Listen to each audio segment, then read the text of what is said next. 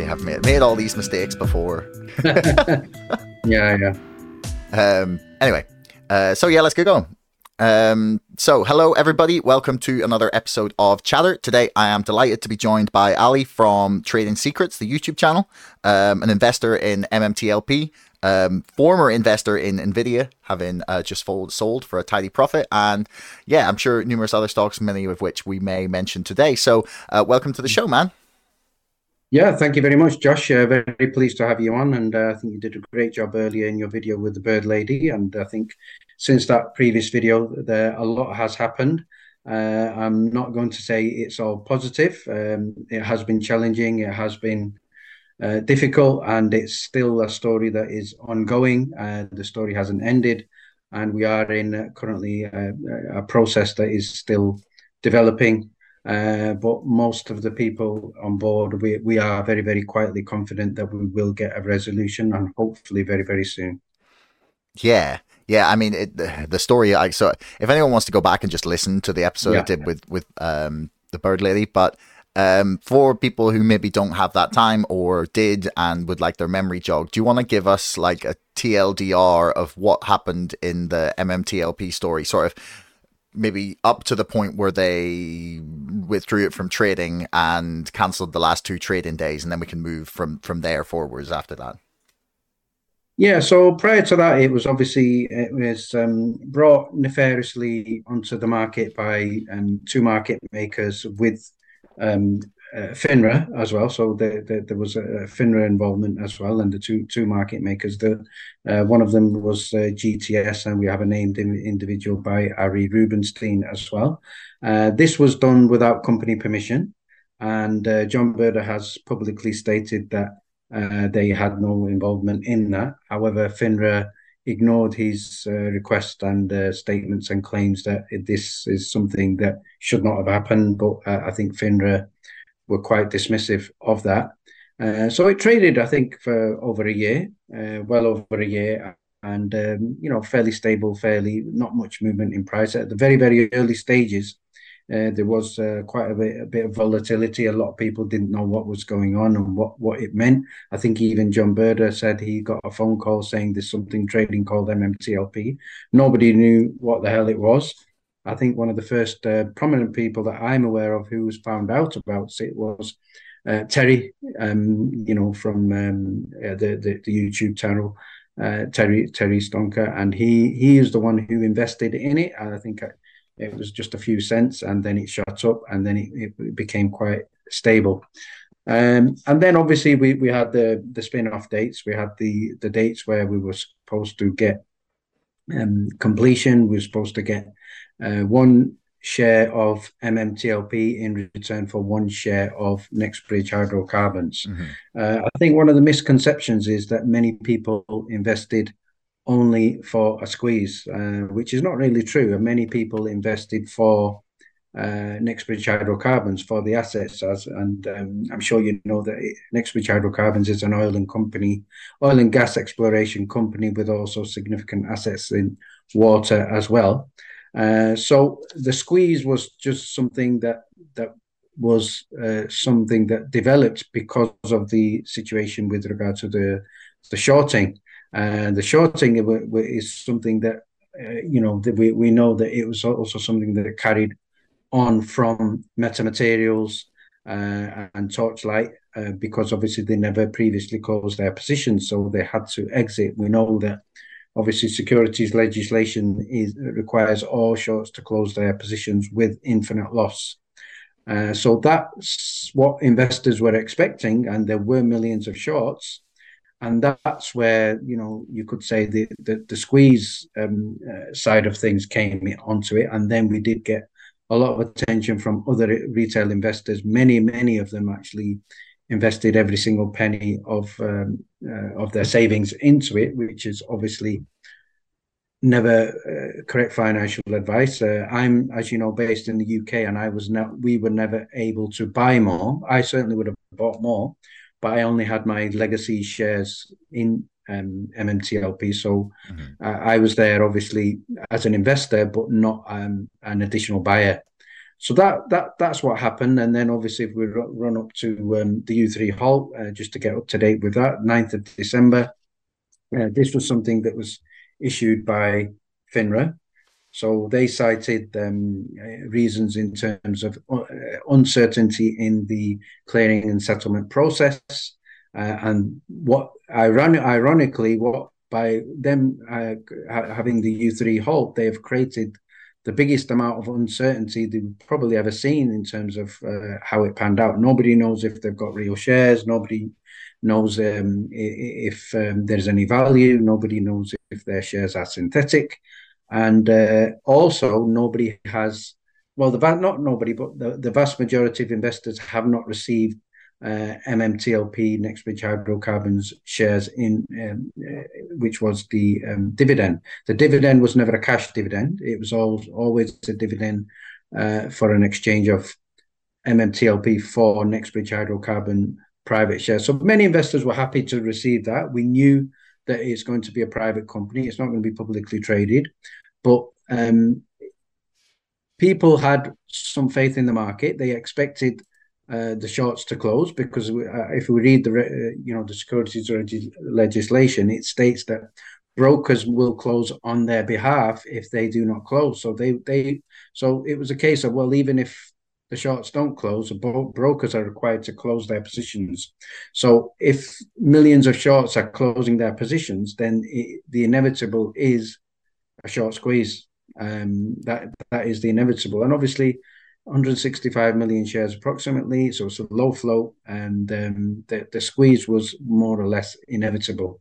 And in one of the research that I carried out in one of my videos, not sure if you saw it, there was a stock called DGAZF. This was also a gas company, I think it was an ETF, and that ran from around about $150 to well in excess of $25,000. In that particular example, FINRA also called a U3 halt. However, they called it after the squeeze. So that stopped trading, and it was also the U3 halt. So this time, obviously, they called the halt before the squeeze. So there were 2 days of trading left. Those 2 days of trading never happened. So contractually and obviously based on what the reason why people invested was for those 2 days of trading. So everybody was denied 2 days of trading, which is, well, let's think about who's benefited and who's lost. So all of retail have lost, and who's benefited is every single short position because A, they don't have to pay any tax. B, they can keep all the profit, especially if they're not required to close their positions. And it's also something that they can use an excuse of the U3 halt. And the brokers never required them to close. So that's what people are worried about in terms of, well, why were the brokers not involved in helping them close their positions? Because surely that's a requirement of a broker. That's what their job is, to ensure all shorts close their positions. Otherwise, you have failed to deliver. So, and then obviously, I'm not sure in terms of a timeline when you spoke to the bird lady where the process was up to in terms of after the U3 halt. But again, there was a lot of things going on at that time. Yeah, okay. So essentially, there was a massive amount of short positions. There was going to be 2 days more trading that was meant to happen in contract and legally by the laws of the market. And they didn't do that, basically. So, no. And I know recently they put out a statement, didn't they, that said that sort of like laid out why that wasn't. But I didn't quite understand what their argument was. Like, could you like explain maybe just like why they said the final 2 days didn't happen? Well, obviously. This is one of the issues that we, as investors, have been asking for. So what we are asking for is clarity in the reason. So I think what they have is they've just worded something which is quite subjective, quite vague, and that is just using the terminology uncertainty in the clearing and settlement process. So they believe what if you interpret it that it basically means, well, we did it to because the shares wouldn't have settled. But there was a very, very simple solution, and they believed that that there would not have been settlement in the 2 days, and that's why they stopped the final 2 days of trading. But there was a very simple solution: rather than stop the 2 days of trading, they could have actually added 2 more days of trading on to make sure everything settled, everything closed, and then we would have had certainty. We would have had every single short position closed. So their reason was 2 days is not enough. So because it's not enough, we are closing this right now to prevent chaos. But ironically, they created chaos, and the very simple solution was add 2 more days on. If you believe it can't settle in the 2 days, just add 2 more days onto the date. So go up till the 14th of December rather than the 12th, but they chose not to do that. And I think what the current campaign is release the blue sheets, and that is a campaign to find out what happened, why it happened, what the data is, how many shares there are. I'm not sure you're aware of the legal campaigns. There's currently 5 legal campaigns that I'm aware of, and that is to find out exactly why they did the halt and why they did what they did. So we have Mark Basile, we have Richard Hoffman, we have Rosa, we have Hans of Steel, and we have Elaine Hensley. So these are all ongoing current legal cases. None of them have been carried out in terms of being completed. So there are still obviously arguments to be presented in each one of those cases. So it's something that is building. I believe there are other cases as well. So all it takes is one victory in one of these cases, and I think it will be a case of obviously, the straw that breaks the camel's back, and Pandora's box could be open. Because if you think about it, let's think about it logically. What have FINRA now got to lose if they just release the data? I mean, it's no longer trading, and all we're asking for is the data, freedom. And the funny thing with FINRA is having done lots of research on them, they're a self-regulatory organisation. They're funded primarily by the brokers and dealers, and they claim not to be subject to the Freedom of Information Act. So it's and they also claim to have legal immunity and absolute legal immunity. So it's a case of they're kind of behaving like a law unto themselves.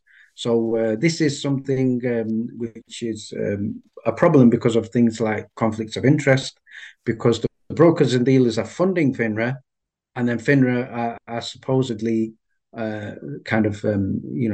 keeping an eye on the brokers and dealers and regulating the broker dealers. So you pay FINRA the money, and then they regulate you.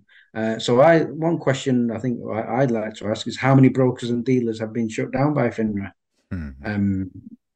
because of naked shorting, because of synthetic shares, because of failed to deliver. We know it's a huge problem going back years and years. Even Elon Musk was talking about this in one of his very famous tweets. So it's a problem that is, in this particular case, is something that has hit everybody very, very hard.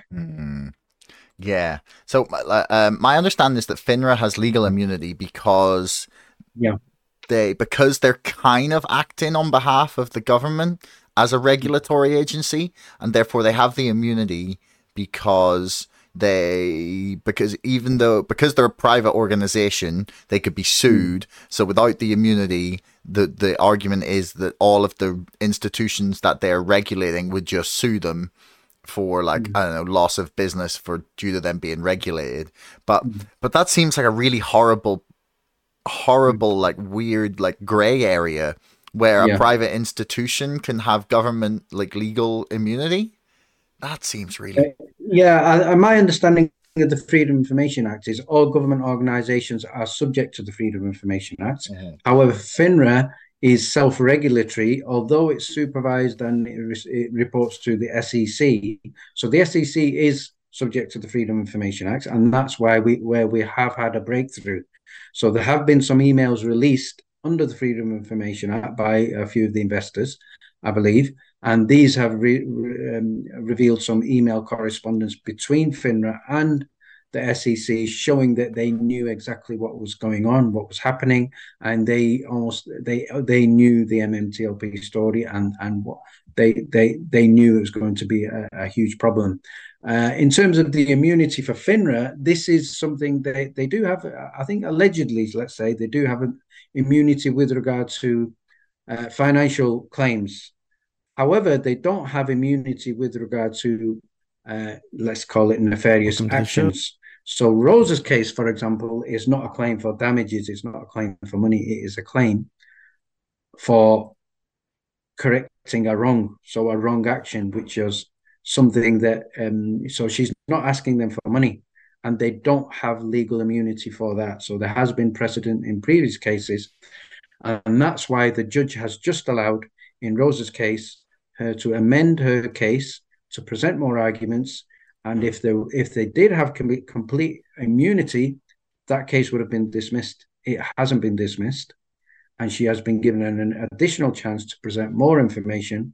So they do not have immunity against irregular actions. So the U3 halt, we believe, was not in the interest of retail investors.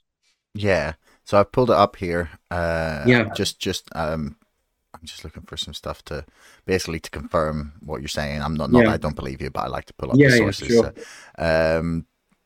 The emails reveal conversations between Sam Drady, Senior Vice President of FINRA, and an unidentified SEC representative, indicating that FINRA was aware of the fraud and counterfeit shares occurring in the security, but allowed it to trade for over a year. Wow. It's just like you said. Yeah. It says that's Congress is currently investigating it. Really? Is that true? Yeah. Well, allegedly. Now, this is another problem that we have.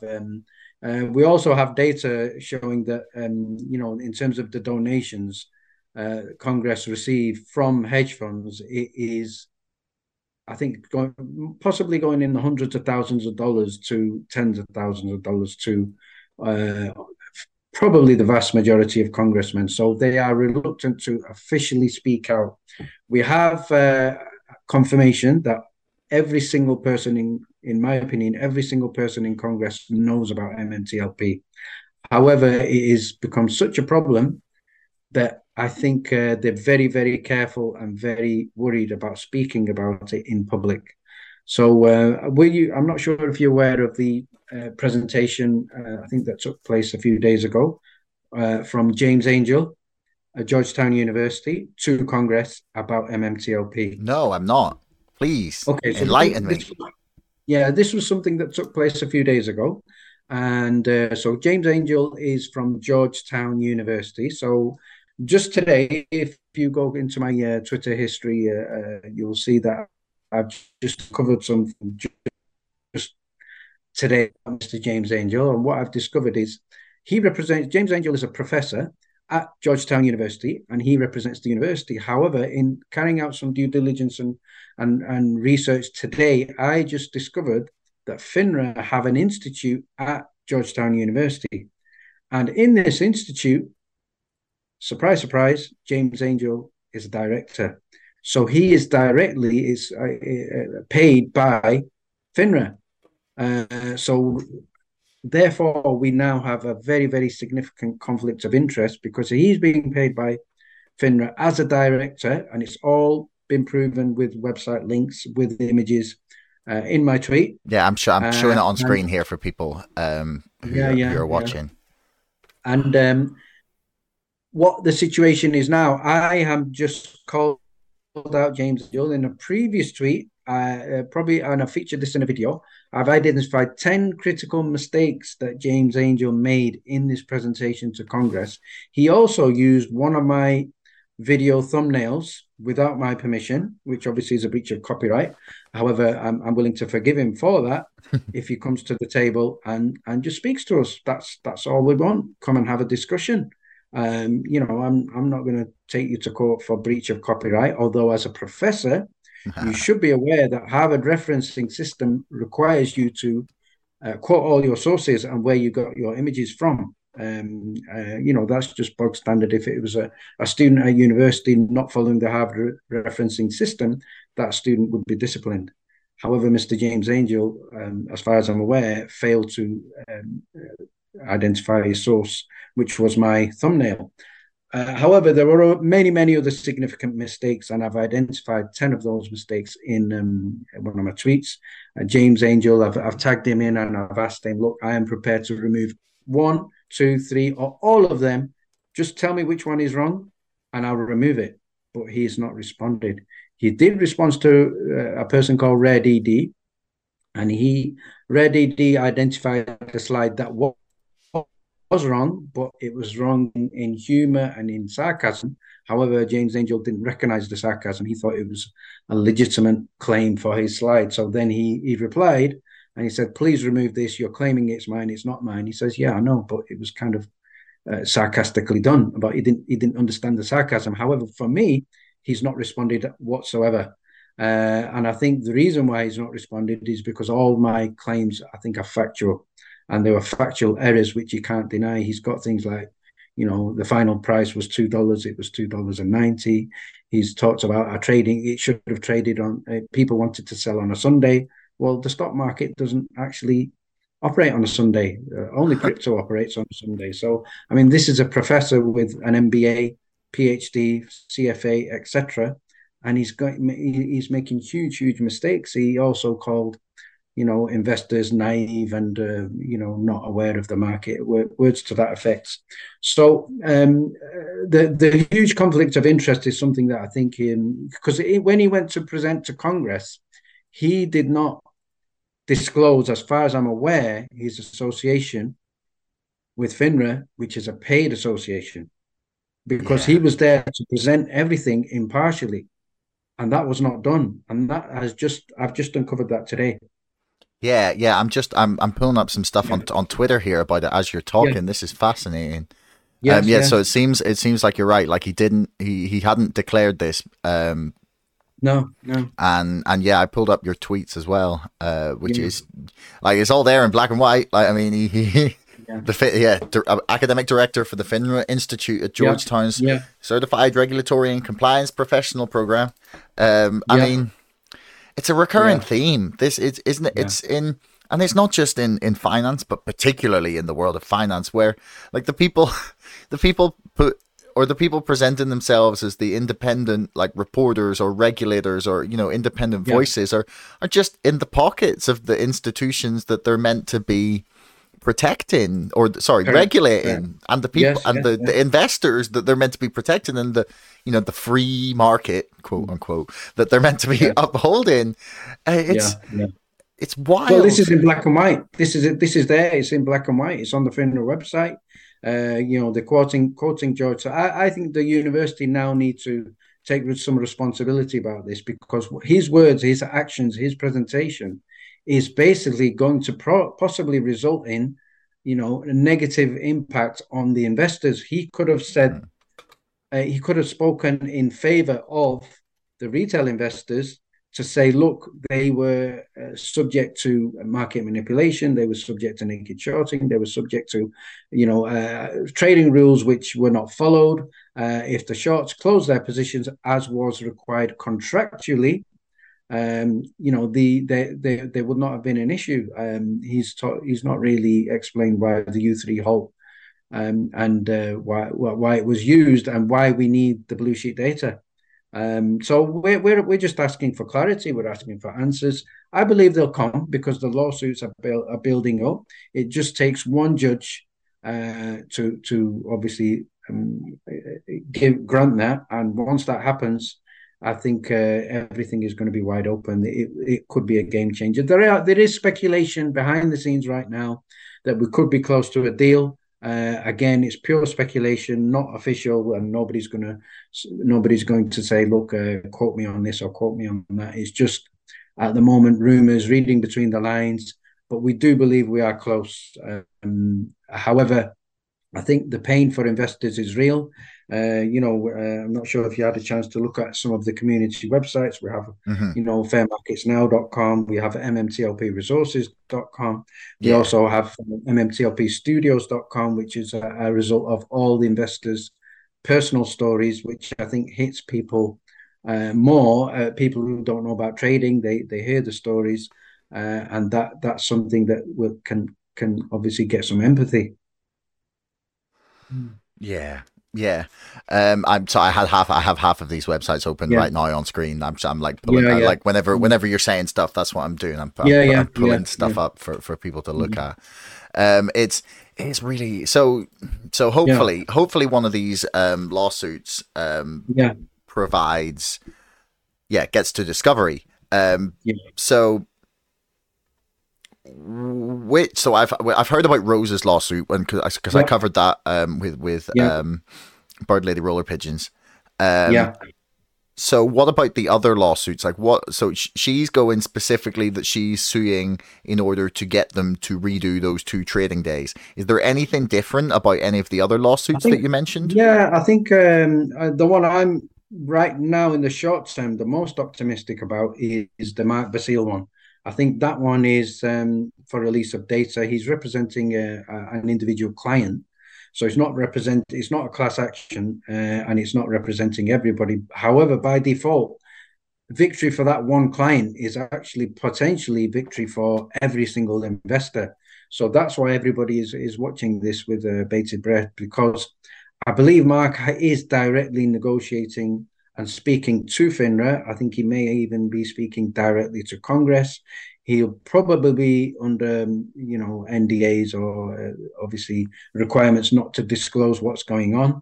It is ongoing. We do have a date in June for his case. And I think right now that's the one that's giving the most optimism. However, I think the other cases, in terms of Richard and Rosa, there have been a little bit setbacks. However, they are not over, so they will continue in the form of appeals. Uh, but the most promising one right now, I think, it is the Mark Basile case, which we are watching, and hopefully, but one of the things that, in terms of what FINRA are doing in his particular case, they are just asking for extra time. So he said, look, release the data, and their response to the judge is, we need more time. Well, why do you need more time? Well, Hmm. if you think about it, the reason why they need more time is to come up with an excuse for not releasing the data. We're not asking for money. We're not asking for compensation. We're not asking for damages. We're just saying, how many shorts were there? How many naked shares were they? Who was doing the trading? And who were the buyers? Who were the sellers? Etc. And everything else that it would be revealed. So they have asked for more time. I think it's 2 weeks to come up with a defense of not releasing that, Hmm. because at the end of the day, it's in the past. It's already happened. Yeah. And why hide something that is not going to impact the market today? It's not going to Yeah. impact the market today. So Well, I mean, I think the issue would be that it would, if you release this data and yeah, it's damning, which it seems like it probably is, right? yeah, Then the yeah, then the question becomes, so right, okay, so you did just halt trading yeah. to protect the shorts, and That's right. Yeah, then that just plays into a theme. Like, I mean, I'm sure anyone who's been watching the GameStop saga will be yeah, like, oh, that sounds familiar. yeah, Just protecting the insiders. Anyone mm, that's been watching finance probably for like any length of yeah, time will recognize yeah. this, and it really gets to the heart of something. Like, I'm in the middle of trying to finish this book about GameStop, and Oh, okay. Yeah, at the minute, yeah, I'm sort of at the point where I need to. I'm like on, I don't know, the fifth edit or whatever, but yeah, yeah, I'm back around to the point where I'm having to talk about naked shorts, um, yeah. and I just It's staggering, isn't it? Yeah, it's just, I don't even have the words, right? Like, I know. how would you categorize, or how would you like define, or even like explain how you felt when you first realized that this was a practice that just sort of goes on, like without penalty? Yeah, well, I think even where there have been penalties, they've been very, very. insignificant. I think we look at the company that made probably one of the most amounts of money profit wise in the previous accounting records was Citadel. If you look at their, I mean, we're looking at billions and billions of dollars in a year which is the cost of living year, which is the inflation year, which is the year of the war.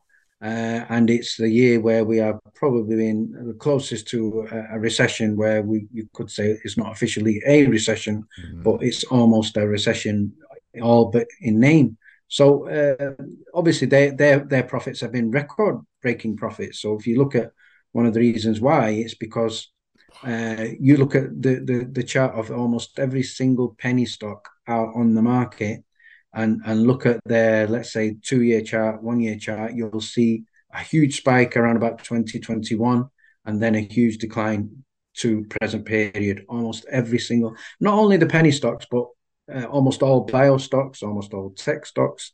The only ones that are probably immune mostly from that would probably be the S&P 500 and the mega cap stocks, but almost every single stock, that's what's happened. So that's a direct correlation between what's happened with all the stocks and the profits of Citadel. So I think that's what's wrong with the market. And I watched I can't remember the name of the documentary now, but it was showing an example where there was a company involved in research for cancer, and it had to go into liquidation because the share price was just traded and down all the way to close to as zero as possible. And they were on the verge of working towards a treatment for cancer. And I think that company, their technology, their kind of ideas on cancer was bought by a European company. Luckily, I think they are developing it, but that's just one example. And how many others are there like that, where companies are being destroyed? You look at Mullen Automotive. It's just had a reverse, had a stock split, and it's still getting hit to the cents. I think it's trading probably at about 75, 80 cents right now. So it's a big problem, but I personally think it's a problem in the US markets. I don't think it's as big a problem in the European or the UK markets. It is certainly a big problem in the US markets. And until Congress acts, until the government does something about it, I don't think we're going to see change. So what we need is probably from some honesty from Congress, really, to make that change. And when you have conflicts of interest, it makes it more difficult. And it's not an easy battle. It's a huge battle, but it's. I mean, in your opinion, how similar is what our story to what you're researching? Is it with GameStop and AMC? It's wildly similar, and Yeah. it's just this story of liquidity, of like everything in the market serving the god of liquidity, right? Yeah. In the the entire reason that market makers have the ability to just like magic shares out of thin air, say here you go, there it is, and then fail to deliver on it, is just, it's all a function of everything is about liquidity. It's just, that seems to be the only goal. And that, to me, the weird thing about that is that means that price discovery doesn't happen. Yeah. Right. Yeah. Like, obviously it does to a certain extent, but like when there's infinite liquidity of everything, whether that's cash from the Federal Reserve or stocks that you can buy, or individual shares of a company that you can buy, like, then there is no real, you can't get a real grasp on what the real price of anything actually is. And every single time, like, because there's websites like about these like overshorting of things. Like there's the stopnakedshortselling.org. Like there's literally an entire website dedicated to going through cases where stocks have been oversold because of greed. And it just, I don't. I might have been looking at this for 2 years straight, basically at this point, and I'm still just stunned every single Yeah, time I look at this yeah, and go, yeah. no, Wow. but like nobody in a position to regulate or legislate about any of this Yeah, seems yeah, to think this is a problem or is even aware that this is going on. Like, yeah, yeah, and do you know what the like? Do you find this actually? Sometimes when I'm talking to people yeah, about GameStop, or sometimes if I'd mentioned MMTLP after I was like talking to Bird Lady Roller Pigeons about it, but yeah, I'll be like, yeah, so there's like say X number, there's 100 million shares are meant to exist of this company, but there's 140 million minimum in circulation, and they go, yeah, what? How does that work? And you go, well, yeah, it's because it could be through share or short rehypothecation, mm. but most likely it's through this ability where market makers can just print shares and then not deliver on them. And That's right. and Yeah, people don't believe me. yeah, yeah, They think I've lost my mind when I try to yeah. explain this. Like, do you I have this know. problem? Well, yeah, I think that you've identified a very important point there, and I think one of the key differences between the GameStop and MMTLP is in MMTLP, the key and the biggest difference is that trading was supposed to stop, and 165 million shares were supposed to go to approximately 64,000 investors. So if you follow the rules of trading, there should not be any synthetic shares. There should not be any counterfeit shares, and that's how it should have played out if it was following all the rules. And now you could say the U3 halt was designed to avoid proof of count shares, to avoid proof of naked shorting, to avoid the proof of failed to delivers, and also, in my opinion, to avoid a squeeze. And I think the squeeze would have, from certainly from the figures I've seen, it would have gone in excess of $1,000. And I think that's being a little bit conservative. However, we can't prove that because we were not given the 2 days of trading. We never saw them close their positions.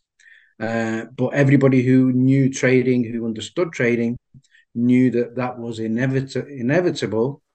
However, the shares can't be reconciled now because what FINRA said is to avoid uncertainty, we're coming up with the U3 halt, and they've created the biggest mother of uncertainty in the history of anything I've ever seen, Mm. because people have got, they cannot access the money now. They cannot, even if, let's say, for example, you're in GameStop, you can still sell. You might be 80% down, 90% down, but you can still sell and get something. Investors here, some have invested $1,000, dollars. Some have invested 10. Some invested 50,000. Some have invested 100,000.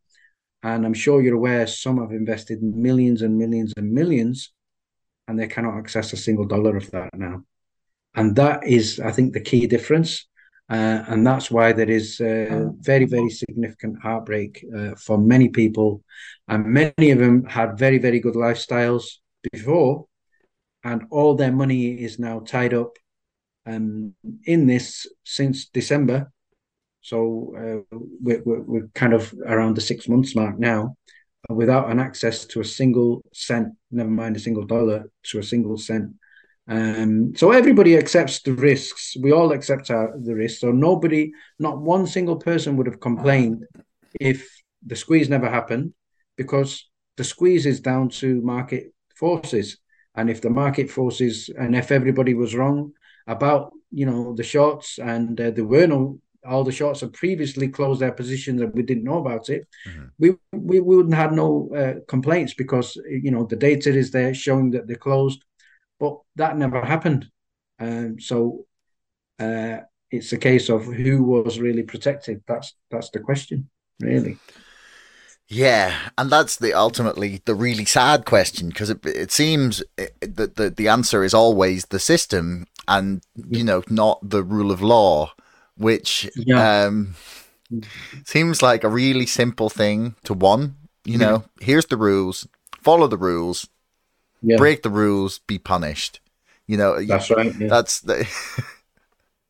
It really is like the deeper you look at things like this, the more you realize that like the financial world is just it's just cowboys, Yeah. and Yeah. Yeah. Yeah. Shocking. yeah, it's It and these really is. Yeah. they they buy all the media companies so that Yeah. no one says shit about it. They No. No. refuse to advertise on the ones that they don't own that Yeah. that don't toe their line, and therefore massively pump up the ones who do, being Yeah. that these are the most powerful institutions probably on the planet, Yeah. some of them at least anyway. Mm. they That's right. they buy off the politicians They so that do. They do. no one regulates anything, and even if you get the odd one that comes in, they've bought Yeah. enough of them to be like, calm down there.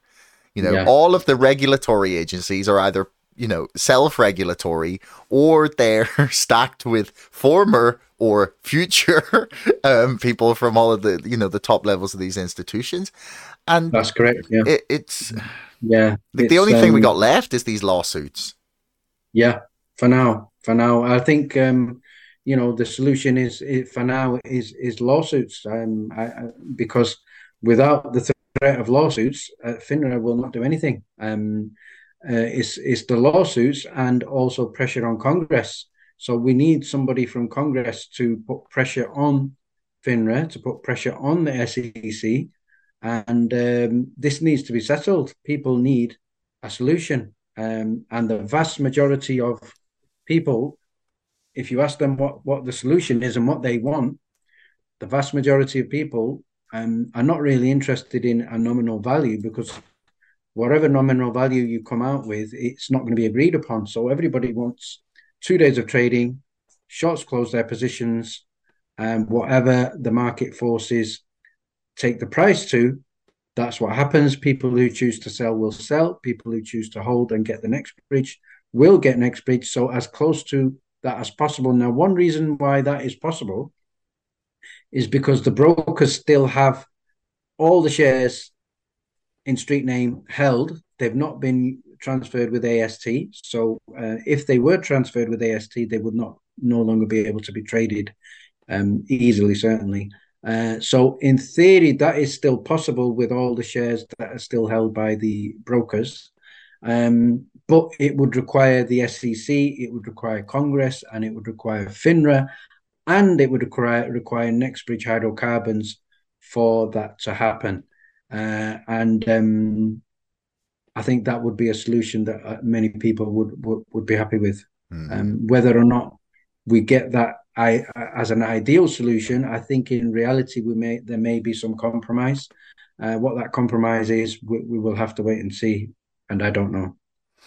Yeah, we really will. Yeah. Anyway, before we finish, I did want to ask about Nvidia, because I had mentioned it. So, basically, Nvidia is close to what I think it's $1 trillion valuation now. I think when the price was over $400, it was very close to $1 trillion in terms of valuation, and I think it's been driven all by the AI. And in the previous video, I looked at 14 catalysts, which were well timed to drive that up into the 400. The analyst price targets pushed everything up as well. To I think the highest analyst price target now for Nvidia is $600.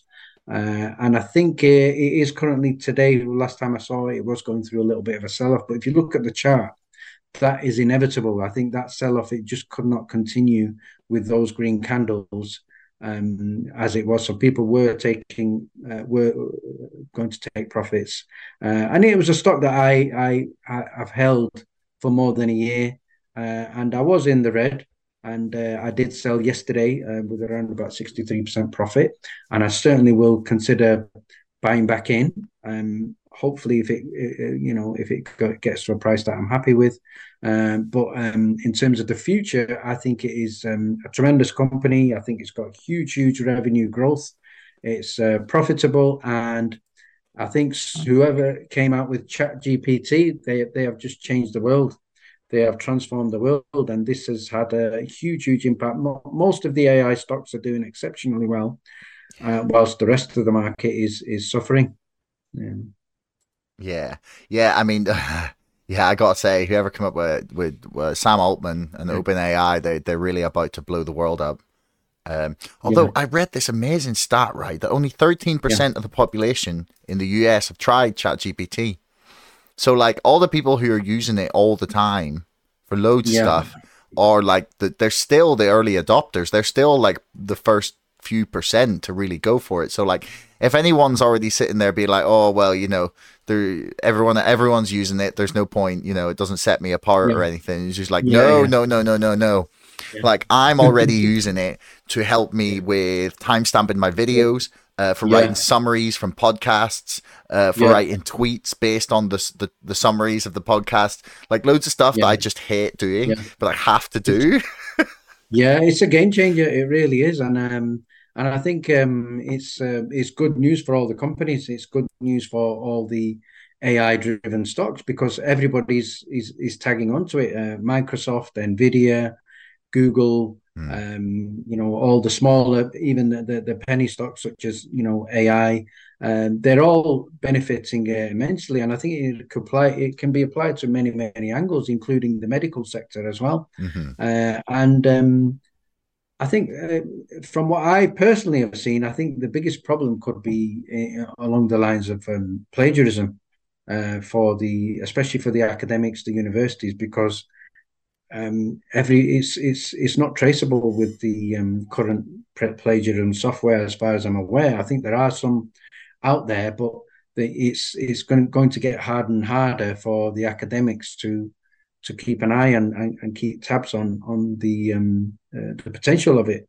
So I think it will eventually lead to a change in education, possibly more Yeah. exams and less coursework type of assessment. But in terms of the benefits, I think the benefits certainly far outweigh all the problems, and I think it is great, obviously development in IT. Yeah. Yeah. I mean, I hope that people use it as a tool and not Yeah, as not like a thing to like they see it as a tool, not something to replace people. Because I think that yeah, everyone's like, oh well, we don't need writers now, and it's like no, yeah, that's not yeah, quite how it works. Like you're still going to want someone to present something interestingly, yeah, of course, or yeah, yeah, I don't know, just a bit of yeah. I've seen these pictures of AI created human beings, and they look scarily real. And I'm thinking, wow, that's a real person, but apparently it's an AI generated person, and it's very scary as well, yeah. because it's changing. I think it's probably going to have the biggest impact in technology, probably since I would say TikTok. TikTok transformed everything as soon as that came on the scene, and I think it had the biggest growth of a social media platform that I've ever seen as well. So I think similar with ChatGPT and everybody getting on the bandwagon. So Nvidia has benefited from that, and good luck to Nvidia. Yeah, yeah. Well, solid company. They make great stuff, like the Mm. processors in this laptop. Um, Yeah, and mine as well. Yeah, yeah, anyway, man, yeah, it's been an absolute pleasure chatting. I really want to thank you for your time. Is there yeah. anything you want to plug before we finish up? No, yeah, just if anybody's watching, go ahead and check my video out where I do cover stocks such as Nvidia, MMTLP, Mullen Automotive, and others. And obviously, if anybody, all the MMTLP investors, obviously, message for you: we're not giving up the fight. I will be here until the end, and we'll get through this. So, good luck to everybody. Yeah, I fucking hope so. Good on you, man. Yeah, So yeah, good luck to all MMTLP holders. I wish I could buy some, but yeah, as you mentioned, UK based, and I was late to the story. So yeah, yeah. Okay. anyway, Right, yeah, thanks very much, man. right, great. Hey everyone, thanks for making it right the way to the end of the podcast. I love that you tuned in this long. Do me a favor, hit subscribe because 80% of you bastards are not subscribing, but you're watching my videos. See you next time.